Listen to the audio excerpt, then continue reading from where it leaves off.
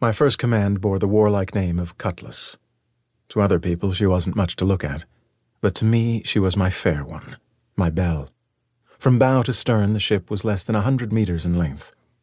Her pressurized zone occupied no more than 10% of the enclosed space within the thin hull, but outside the main cabin we rarely trusted her seals enough to try to catch a breath.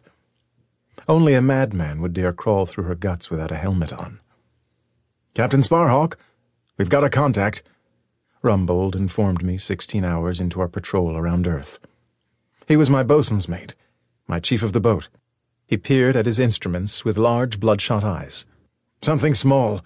It's incoming from below the plane of the ecliptic, possibly with a load of contraband." "I see it, Chief," I said, eyeing a cracked screen that was dark in one corner.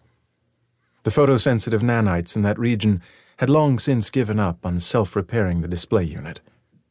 "Report the sighting to Altair and maintain our course. Plot an intercept, just in case." Cutlass was the third pinnace in a squadron of escorts attached to the destroyer Altair. The boat was beyond old, but she was still nimble enough to outperform most ships when it came to chasing smugglers. My crew was made up primarily of graybeards like Rumbold. They were spacers who didn't want to retire to Earth. Fortunately, their long experience had turned them into wizards when it came to repairing the ship's systems. All of Cutlass's components had been patched 1,000 times. Earth's Navy as a whole had been the victim of endless slashed budgets and deferred maintenance plans. Cutlass was just one more boat at the end of a very long line of hungry vessels. Despite her problems, I'd fallen instantly in love with the ship when she'd become my first command 6 years ago. "Well," I asked Rumbold about a minute later, "what's the word from Altair?" "They haven't managed to identify the contact, but they say it's probably a piece of junk from the rocks, sir. Maybe even a chunk of ice from Outsystem." I eyed Rumbold for a moment.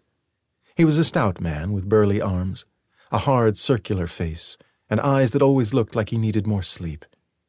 His nose had the shape of a potato, and there was more fat on his belly than regulations allowed, but I liked him nonetheless. He'd been a guardsman for a century, maybe longer. I'd never asked his exact age. It was considered rude to question a man concerning how long he'd extended his lifespan with cheap treatments. He still managed to perform his duties. That was good enough for the guard, and good enough for me. My gaze returned to my cracked screen. We had several foggy triangles of ballistic glass that passed for windows, but looking for a spacecraft visually with bare eyes was pointless, unless you were trying to dock with it. "They've got no positive ID, but Altair sensor operators presume it's a piece of junk?" I asked. "I don't understand their reasoning." The chief shrugged in a non-committal response. That wasn't the norm for him. He was technically the second in command of my tiny crew, and he was never slow to offer an opinion. He was usually excitable by nature. Looking back at my scopes, I thought I could see a flare of radiation from the distant target. "What's that, then?" I demanded. Rumbold shrugged again. "Could be a pocket of gas. The contact registers is quite cold. Must have come from Outsystem. Maybe the venting is a melting effect." "I don't think it's natural," I said. Rumbold looked at me for a moment, narrowing his eyes. "Altair's sensors are much better than ours, sir.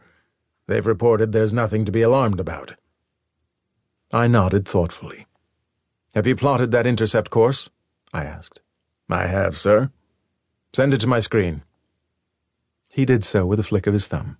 I tapped on it and brought up the details. "We've only got a small window," I said. "I'm going to pursue this one, Rumbold. It's been a slow patrol."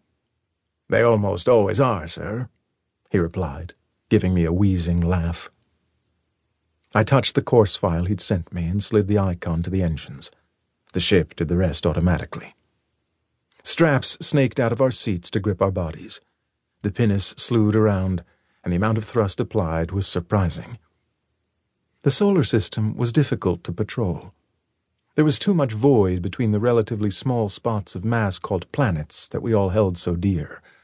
There was so much nothingness, in fact, that the task of policing any star system was damned near impossible. Undaunted, the aging ships of Earth's Star Guard were still vigilant, and as one of the younger officers in the service, I was determined to do what could be done.